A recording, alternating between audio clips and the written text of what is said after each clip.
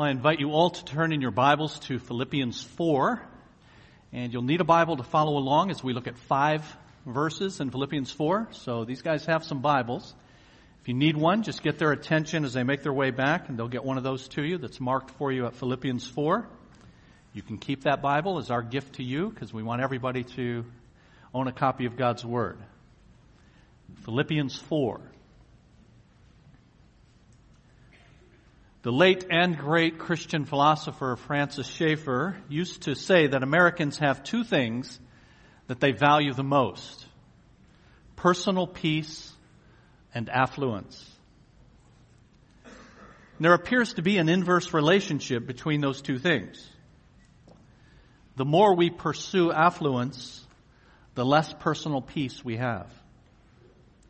A survey a few years ago found that people are less happy than they were 50 years ago, despite being 3 times richer. The report said that polling data throughout the 1950s shows happiness levels above what they are today, suggesting that our extra wealth has not brought extra well-being. In fact, it could be making matters worse. In almost every developed country, happiness levels have remained static or gone down, despite huge increases in income. So money clearly does not produce this personal peace and happiness that everyone longs for. If it did, in fact, Hollywood would have the happiest people on earth. But there's good news, because when asked what does make them happy, almost half of people said that relationships are the most important factor and not money. But the bad news is most people don't have many friends or meaningful relationships. 6 out of 10 people speak to 5 friends or fewer each week. A significant decline in personal peace began in the 1970s, and, not coincidentally, those great theologians, the rock group Boston, had a hit song at the time which had the refrain, "All I want is to have my peace of mind." So people want personal peace, but they're having a very hard time getting it. And the more we pursue it, the less we have of it. But the one who made us originally at peace with himself and with his world. And God knows why we do not have this peace, and he also knows how we can. And today we continue our series in the book of Philippians. And I want you to notice the promise from God from chapter 4 and verse 7. The peace of God, which transcends all understanding, will guard your hearts and your minds in Christ Jesus. Now, how will this elusive peace of mind be yours and mine? How can we know this peace? Well, notice that verse 7 begins with the word and. And the peace of God, which transcends all understanding. So it connects verse 7 with the preceding verses. And verses 4 through 6 tell us what needs to happen if we're to have this peace. It's saying, do the things commanded in verses 4 through 6, and God's peace will be yours. So I invite you then to follow along as we look at this passage from verses 4 through 7. We have an outline inserted in your program as we do each week. If you don't have that out as yet, I encourage you to get it. And we'll look at those points in a moment. Let's pray and ask God to help us. Father, we're asking you for your peace. If we belong to you, you've given us peace with yourself. And now, Lord, in the everyday, the nitty-gritty of living in a sinful and fallen world that impinges itself upon us and that we contribute to in our own sin, we need to make that a reality in our day-to-day lives. And so, Lord, we ask you to instruct us. We ask you to grant us attentive minds and open hearts.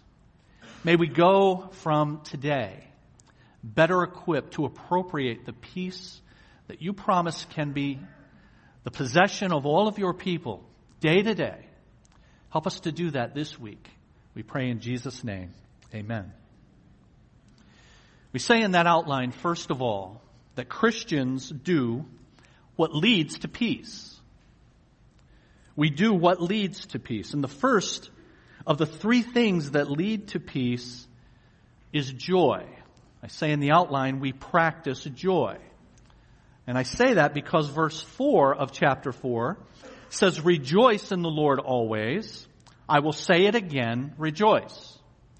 So Christians do what leads to peace, and the first of these things that leads to peace is practicing joy. Rejoice in the Lord always. I will say it again, rejoice. These two sentences tell us three things about joy. I don't have these three things in your outline. But the first is this, that joy is not optional. Because rejoice in verse 4 is simply a command to be joyful.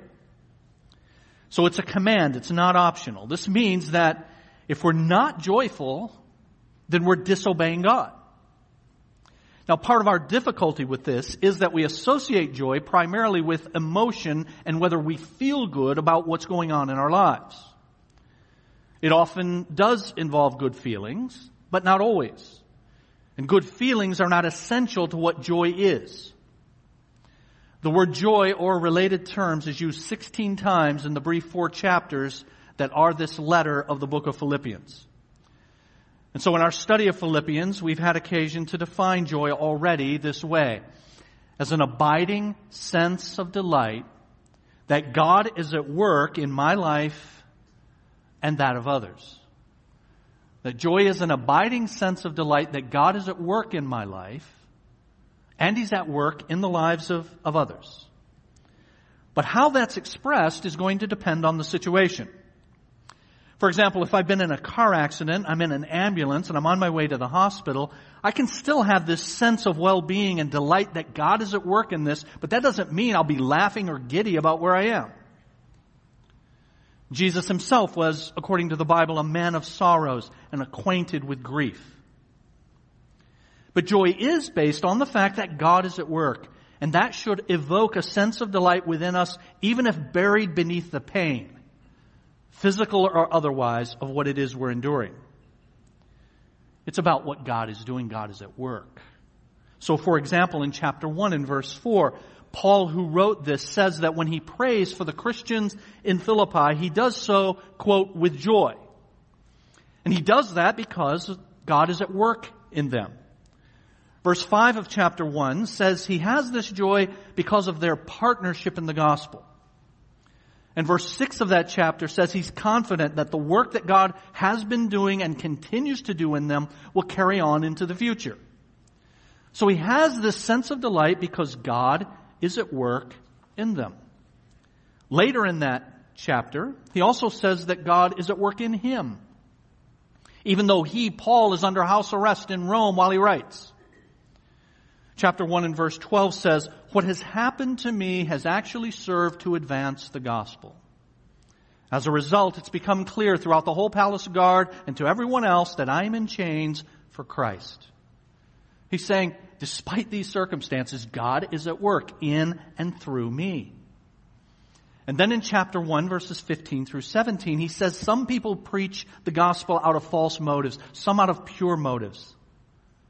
But then in verse 18 says, the important thing is that in every way, whether from false motives or true, Christ is preached. And because of this, I rejoice. And then he says, yes, and I will continue to rejoice. And then he goes on to say he will rejoice because he knows God will work out his current circumstances for the best. So he's joyful because of God's work in the Philippian Christians, and he's joyful because of God's work in him. And that's why I say that joy is this abiding sense of delight that God is at work in my life and that of others. Because joy comes from God, it's God's activity. It's God's activity in us and in others. It's what He has done in the past. It's what He is doing in the present. It's what He will do in the future. Then we can be commanded to display joy because it's based on the objective work of God. And every person here, no matter what you're going through, no matter how difficult it is, you have, if you belong to Jesus Christ, that objective work that has been going on, is going on, and will be going on in your life. So joy is not optional. It's commanded for Christians. Here's a second thing about it. It's based on the Lord's work. Because verse 4 says, rejoice in the Lord. We are to rejoice in what He has done, in what He's currently doing, and what the Scriptures tell us He will do. So ask yourself, friend, has the Lord done anything for you? Is the Lord doing anything in you? Has the Lord made any promises of the future to you that are sufficient reasons for joy? If you've come to God through Jesus Christ, it's because in the words of chapter 1 and verse 6, He began a good work in you. We can be joyful because we're saved, because God in His grace has breathed new life into us. We can be joyful because He's taken our sin debt and He paid it on the cross. We can be joyful because He's alive today and He's coming again to receive us to Himself so that we will be ever with the Lord. We can be joyful because we've been given a purpose in life. Each of us to be an integral part of what God is doing in His world through His church. We can be joyful because He promises to supply every need that we have, even in times of difficulty. We can be joyful because we have free access to the throne of God to pour out our requests before Him. We can be joyful because through pain we are purified and we are transformed every day into the image of God the Son, Jesus Christ, learning to think and talk and act like Jesus. We can be joyful, friends, because whether we live or die, we belong to Him. And Paul wrote in this letter, and if we die, it's gain. You see, friends, if we focus on ourselves and our situations, we cannot help but despair. But when we lift our gaze to the Lord and we focus on the fact that He is at work in us and through us, we can have this abiding sense of delight that is joy. So our joy is rooted in the knowledge that there's no detail in life that's beyond the controlling hand of our God. There's no circumstance in life that can slip through His fingers. The one who holds our lives in the palm of His hand is a great God, who is infinite in power and in knowledge and in authority. And the one who holds our lives in the palm of His hand is not only a great God, but He's a good God, who does all things for our ultimate good and for His glory. And so joy is a command. It's not optional, and it focuses on the Lord. Here's a third thing. Joy is to be constant. Because verse 4 says, rejoice in the Lord always. This is why the Bible commands us to be joyful, friends, rather than happy. What's the difference? Happiness has to do with what happens. When things happen the right way, we're happy. But joy can be ours, now get this, no matter what is happening. So consider the example of the author of this letter, Paul. When he visited the city of Philippi, to which this letter is sent, he hadn't been there very long when he and his co-worker Silas were arrested, they were beaten, and they were imprisoned. Now, unlike the jails of today, there wasn't even color TV for them to watch. And there they are, they're chained in the dark recesses of a damp, rat-infested dungeon. What would be going on with you? Me. Well, here's what was going on with them. Paul and Silas. Acts chapter 16. The guard put them in the inner cell and fastened their feet in the stocks. About midnight, Paul and Silas were praying and singing hymns to God. And the other prisoners were listening to them. Paul could honestly, authentically say, rejoice in the Lord always. Consider the circumstances as well that Paul was in when he wrote this letter. He had been arrested and imprisoned in Palestine for 2 years. He finally appealed to Caesar and he was taken to Rome. After going through a shipwreck, he finally arrived. He had been under house arrest for at least 2 years, chained to a Roman soldier night and day when he wrote this letter to the Philippians. He stood before Nero, and now he was sitting awaiting the verdict. Was that verdict going to be life or death? And from these chains, he writes these words, "Rejoice in the Lord always." Joy is appropriate in every situation for those in whom and through whom God is at work. We are to rejoice in the Lord always. And verse 4 also says, "I will say it again, rejoice." If we're going to give peace a chance, in the title of today's message, if we're going to have personal peace in our lives, we must practice joy. We have every reason to do so in all circumstances. And this is so important that it bears emphasis, and so it's repeated, and I will say it again. Rejoice. So if we're going to do those things that lead to peace, the first of those is that we practice joy. Second, in your outline, we practice deference.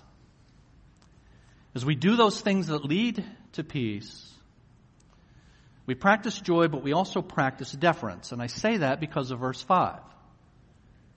Let your gentleness be evident to all. So what is the relationship between these?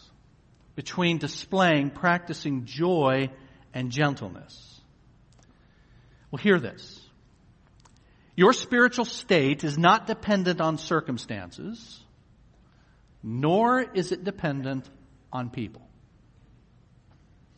So you can rejoice in the Lord, whatever's going on, and you can also demonstrate this deference no matter who's around you, no matter who the people in your life are.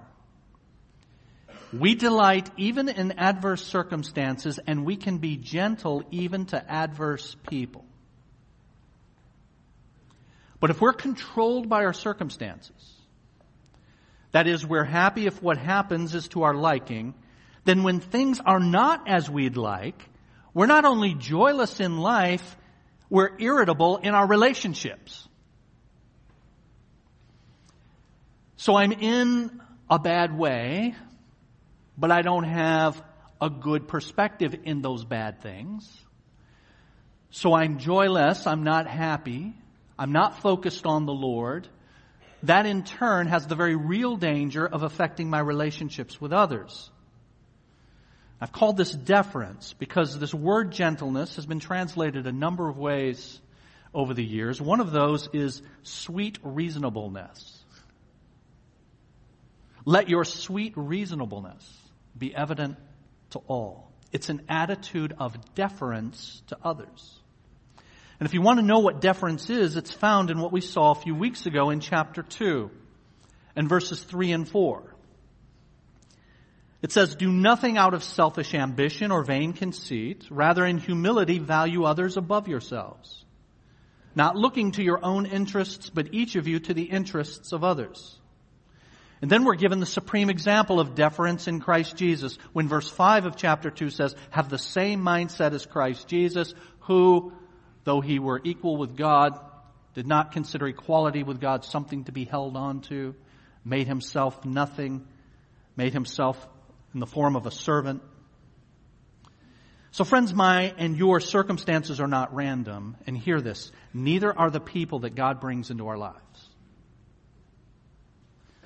Sometimes we don't think of it that way. We say, okay, Pastor, yeah, you're right. I'm in this situation, my job, my illness, whatever it may be, and that's a circumstance from God. But we don't think about the fact that God also sovereignly surrounds us with the people who are in our lives as well. So my circumstances are not random, and the people that God brings into my life are not random either.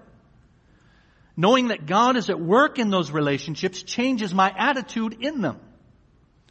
So I can be gentle, deferential in all my relationships. In all of my relationships. Because notice verse 5 says, "Let your gentleness, your deference, your sweet reasonableness be evident to all." So we're to be this way with those who love us and those who do not. We're to display an attitude of deference to those who are lovable and those who are not. We're to be gentle with believers and unbelievers alike. And as always, the supreme example is found in our Lord Jesus Christ. As he hung on the cross and he poured out his lifeblood for us, deferring to our needs, and then he prayed for those who pierced him. Father, forgive them. Gentleness is an attitude of deference. And just as we can be joyful in our circumstances because we know that the Lord is at work in them, we can be gentle in our relationships because the Lord is at work in them. And because we know that the Lord is the central player in those relationships. Verse 5 says, let your gentleness, let your deference, let your sweet reasonableness be evident to all. And then says, the Lord is near. In every relationship, there are at least 3 persons, and the Lord is always the most important. I can defer to the other person because Jesus has taught me to do that. I can defer to the other person because I know he's at work in this relationship and because he is the person that matters most to me in the universe, so pleasing him is more important than getting my way. Pleasing this third person in that relationship, Jesus, is more important than me getting my way. If we're going to have peace, if we're going to give peace a chance, we must practice joy. We must practice deference. And I say in the outline, we practice dependence. We practice dependence. Verse 6. Do not be anxious about anything, but in every situation, by prayer and petition with thanksgiving, present your requests to God. So notice the contrast. It speaks about not being anxious about anything and then turns right around and says, but in everything pray. So you don't worry about anything because in everything you pray. So don't raise your hands. It's a rhetorical question. Anybody here worried? Because that's the word for anxious in verse 6. Do not worry about anything. Just last night I got word about a situation that could be occasion for worry. And to be honest with you, if I were not at the time I got that information, looking over my stuff for today, preaching this message, then I may well have been one of those forgetful hearers and begin to fret about it. But it came while I was going over this message, and I did what I'm preaching to you. Rather than worry, pray. The truth is, virtually everyone in this room feels almost overburdened by their cares. Nearly every person in this room could say, I'm too busy, there's too much to do. The demands are too great. The burdens are more than I can bear. My responsibilities are such that I can't do a good job on any of them. My money runs out before my bills do most months. My car needs attention. My kids need attention. My life needs attention. Hear this, friends. We must take God at His word and realize that there are no answers that are better than the Bible gives. And what God tells us is more important than what our therapist says. And more important than any drug. Both the therapist and the drug may be helpful. But what God says is most important. And what does the Bible say you and I get to worry about? What do we get to worry about? It says, do not be anxious, but then says, about anything. So what do you get to worry about? Nothing. And it's a command, not a suggestion from Almighty God. So you mean don't worry about where my food is going to come from? Here's Jesus in the Sermon on the Mount. Do not worry, saying, what shall we eat? Or what shall we drink? Or what shall we wear? Why? Because for the pagans, do you feel the weight of that? If we're doing that, we're acting like pagans. The pagans do this. The unbelievers do this. The pagans run after all these things. But you're not a pagan. You're not an unbeliever. You're a child of God, and you have a heavenly Father who knows that you need them. Worry is a universal problem, but the solution is universal as well. Prayer and dependence on God. Verse 6 uses 4 words to describe various aspects or facets of the prayer that eliminates worry. Verse 6 uses the words prayer, petition, thanksgiving, request. They're all words for prayer. And there are differences between them. And they're in an order, listed in an order that, if followed, are a pathway, steps to peace. So what are you going to do with your worries? What are you going to do with your cares? I want to look briefly at these 4 words. And I want to acknowledge my indebtedness to Pastor Mark Minnick for part of the explanation of this. You have the word prayer in verse 6. It's the most general term in the New Testament for prayer. Its usage here is not what you say, but your attitude, your spirit. It's saying, in effect, first of all, get prayerful. Go to prayer. So like when corralling a class in order to teach them, we might say, sit down and be quiet. So anxiety is a state of being pulled in every direction like teams of horses ready to pull you apart. What you first need to do is calm and quiet yourself before the Lord. Let me make a suggestion to you. When you're driving tomorrow, driving to work, driving the kids to school, turn the radio off. Turn the iPod off. Think about the Lord. Think about who He is and what He has done. Friends, you don't need more people barking at you and saying stuff to you. We got too many people talking to us, too many messages coming at us that are not the message of God. So just get silent, get quiet before God. And if nothing else, do that as you're driving in the car. And then be a petitioner. It's a word for begging, making a request from the position of one with no other recourse, putting your hand out. Putting your hand out. In prayer, friends, you can actually do that. And I practice this myself when I'm praying. In fact, I don't know if you guys are looking when I'm praying up here, but a lot of times I'm doing that. I don't have any Italian in me, but I do some of this. But it's also, Lord, we're asking you for this. And this may well be what is meant in 1 Timothy chapter 2 and verse 8, when Paul says, I invite all men to lift up holy hands in prayer.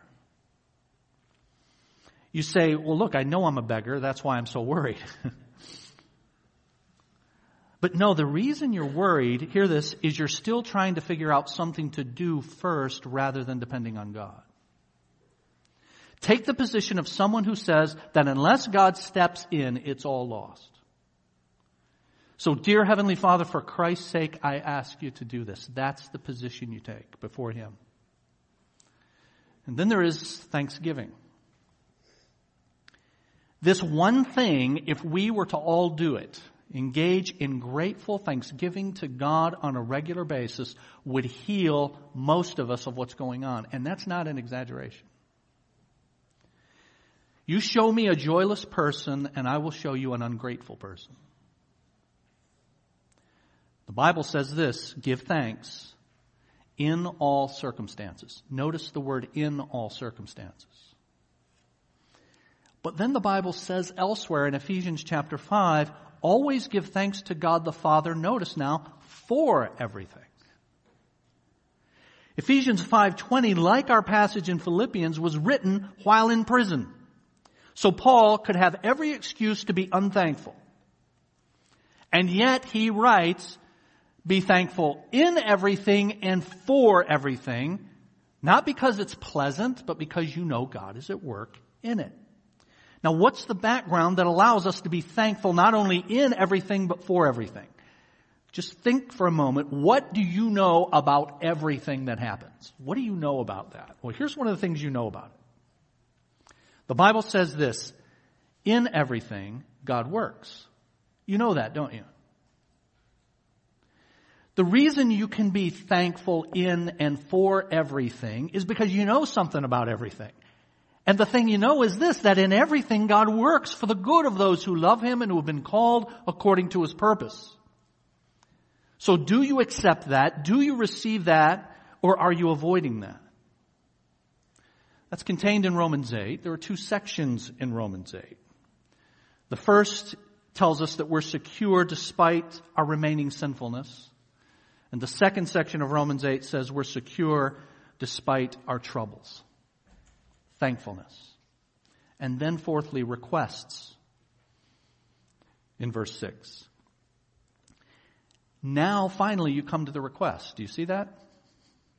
You come with this quiet attitude. You come with this humble attitude of a beggar. You come with thankfulness to God and you communicate that thankfulness to God. And now, and only now, you come with the requests. You can't give your children what they need if they're complaining and proud and bitter and self-pitying and cranky. It would damage them to just continue then to give them what they need if they're in that state of mind and heart. They must settle down. They must come humbly. And you give them then all they need and more. Now you might be asking, rightly, what about the relationship between my responsibilities and sinful worry?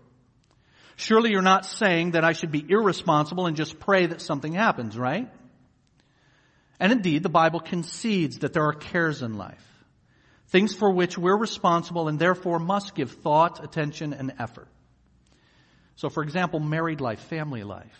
1 Corinthians 7, the Bible says a married man is concerned.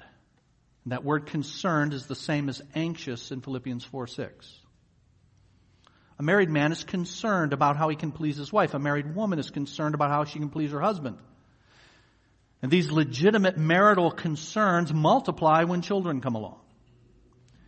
Paul himself said of his own responsibilities, I face daily the pressure of my concern. Again, same word for all the churches. So the Bible concedes that there are cares in life to which we must give our energies. But the Bible still says worry about nothing. And it is true that it would be irresponsible to simply say the Lord will take care of it without giving it all He's given you. Did you hear what I just said? It would be irresponsible to say the Lord is just going to take care of it without making use of what He's given you. So here's my best shot at harmonizing those two things. My responsibility and leaving my concerns with God. I don't know who I'm quoting here. Someone else may. But it's work as if it all depends on you. And pray as if it all depends on God. Notice, even the work that we do is dependent on God. And the Bible teaches us this. Work to the best of your God-given ability and then don't worry about it. So you see that dynamic in Colossians chapter 1. Paul says of himself, I labor struggling. The Greek word is agonizo. We get our English word agonize from it. I labor struggling with all His energy which so powerfully works in me. So I'm working, but He's working in and through me. So while we do these three things, or when we do these three things, when we're joyful in our circumstances, gentle in our relationships, prayerful with our cares, God promises that in verse 7, and the peace of God, which transcends all understanding, will guard your hearts and your minds in Christ Jesus. So Christians, do what leads to peace, and I say in your outline, and more quickly, much more quickly. Christians enjoy what results from peace. If we rejoice, show gentleness in our relationships, and pray, the result is peace. A peace, I say in your outline, that comes from God. Because verse 7 says it's the peace of God. It's a peace that God is at the source of. He's the source of every kind of peace. He's the one who's taken the initiative to establish peace between us who were his enemies and between himself. He's the one that we thank when there's peace and unity in the church. He's the one we thank when we have that inner serenity that comes from knowing that he's in control. He gives it and he maintains it. So friend, you may be here today desperately wanting peace. You may be anxiously seeking for anything that will satisfy your emptiness and the turmoil of your soul. Please understand that peace is not found in your possessions. It's not found through relationships. It cannot be found in the pursuit of pleasure. God and God alone can satisfy the longings of your soul. And that's why the prophet Isaiah said to God, "You will keep in perfect peace him whose mind is steadfast, because he trusts in you." God and God alone is the source of peace. It comes from God. But I say in your outline, peace comes exclusively from God as well. And the peace of God, now notice, which transcends all understanding.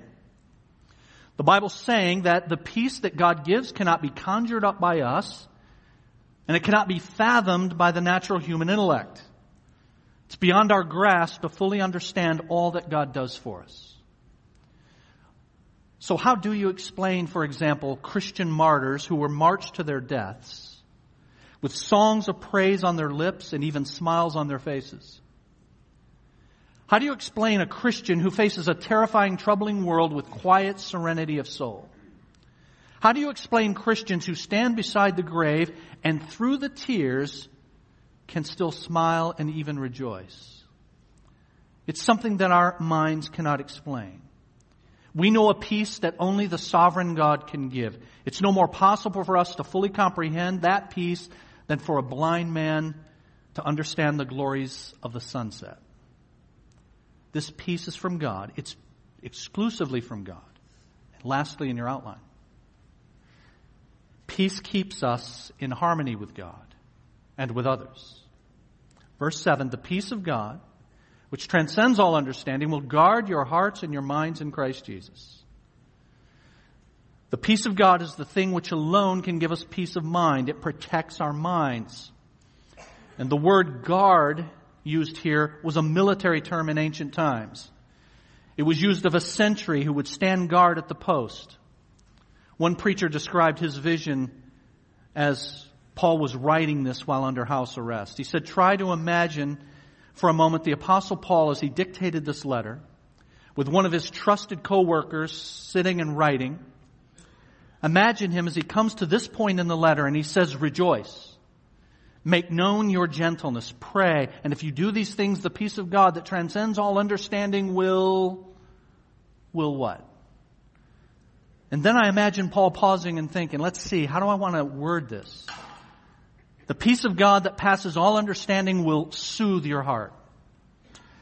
And he says, no, that's not right. Will calm your heart. No, that's not what I want to say. And I picture him scratching his head, and as he does so, the chains from his wrists clank.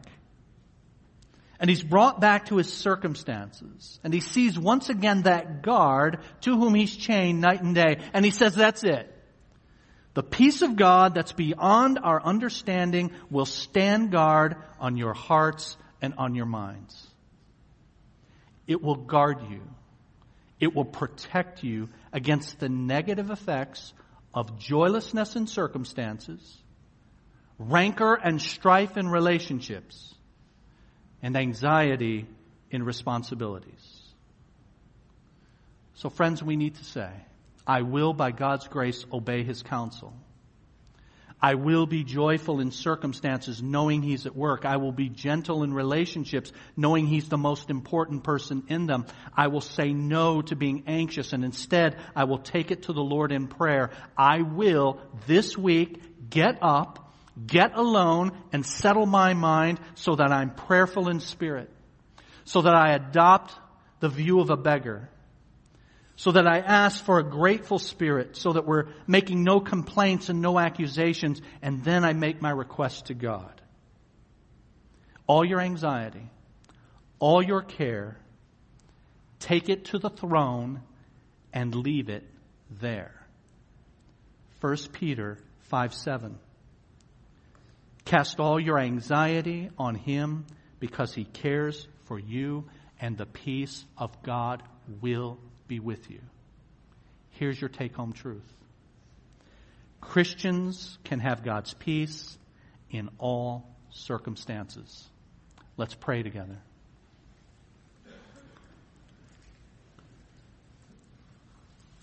Our Father, you are so good to your children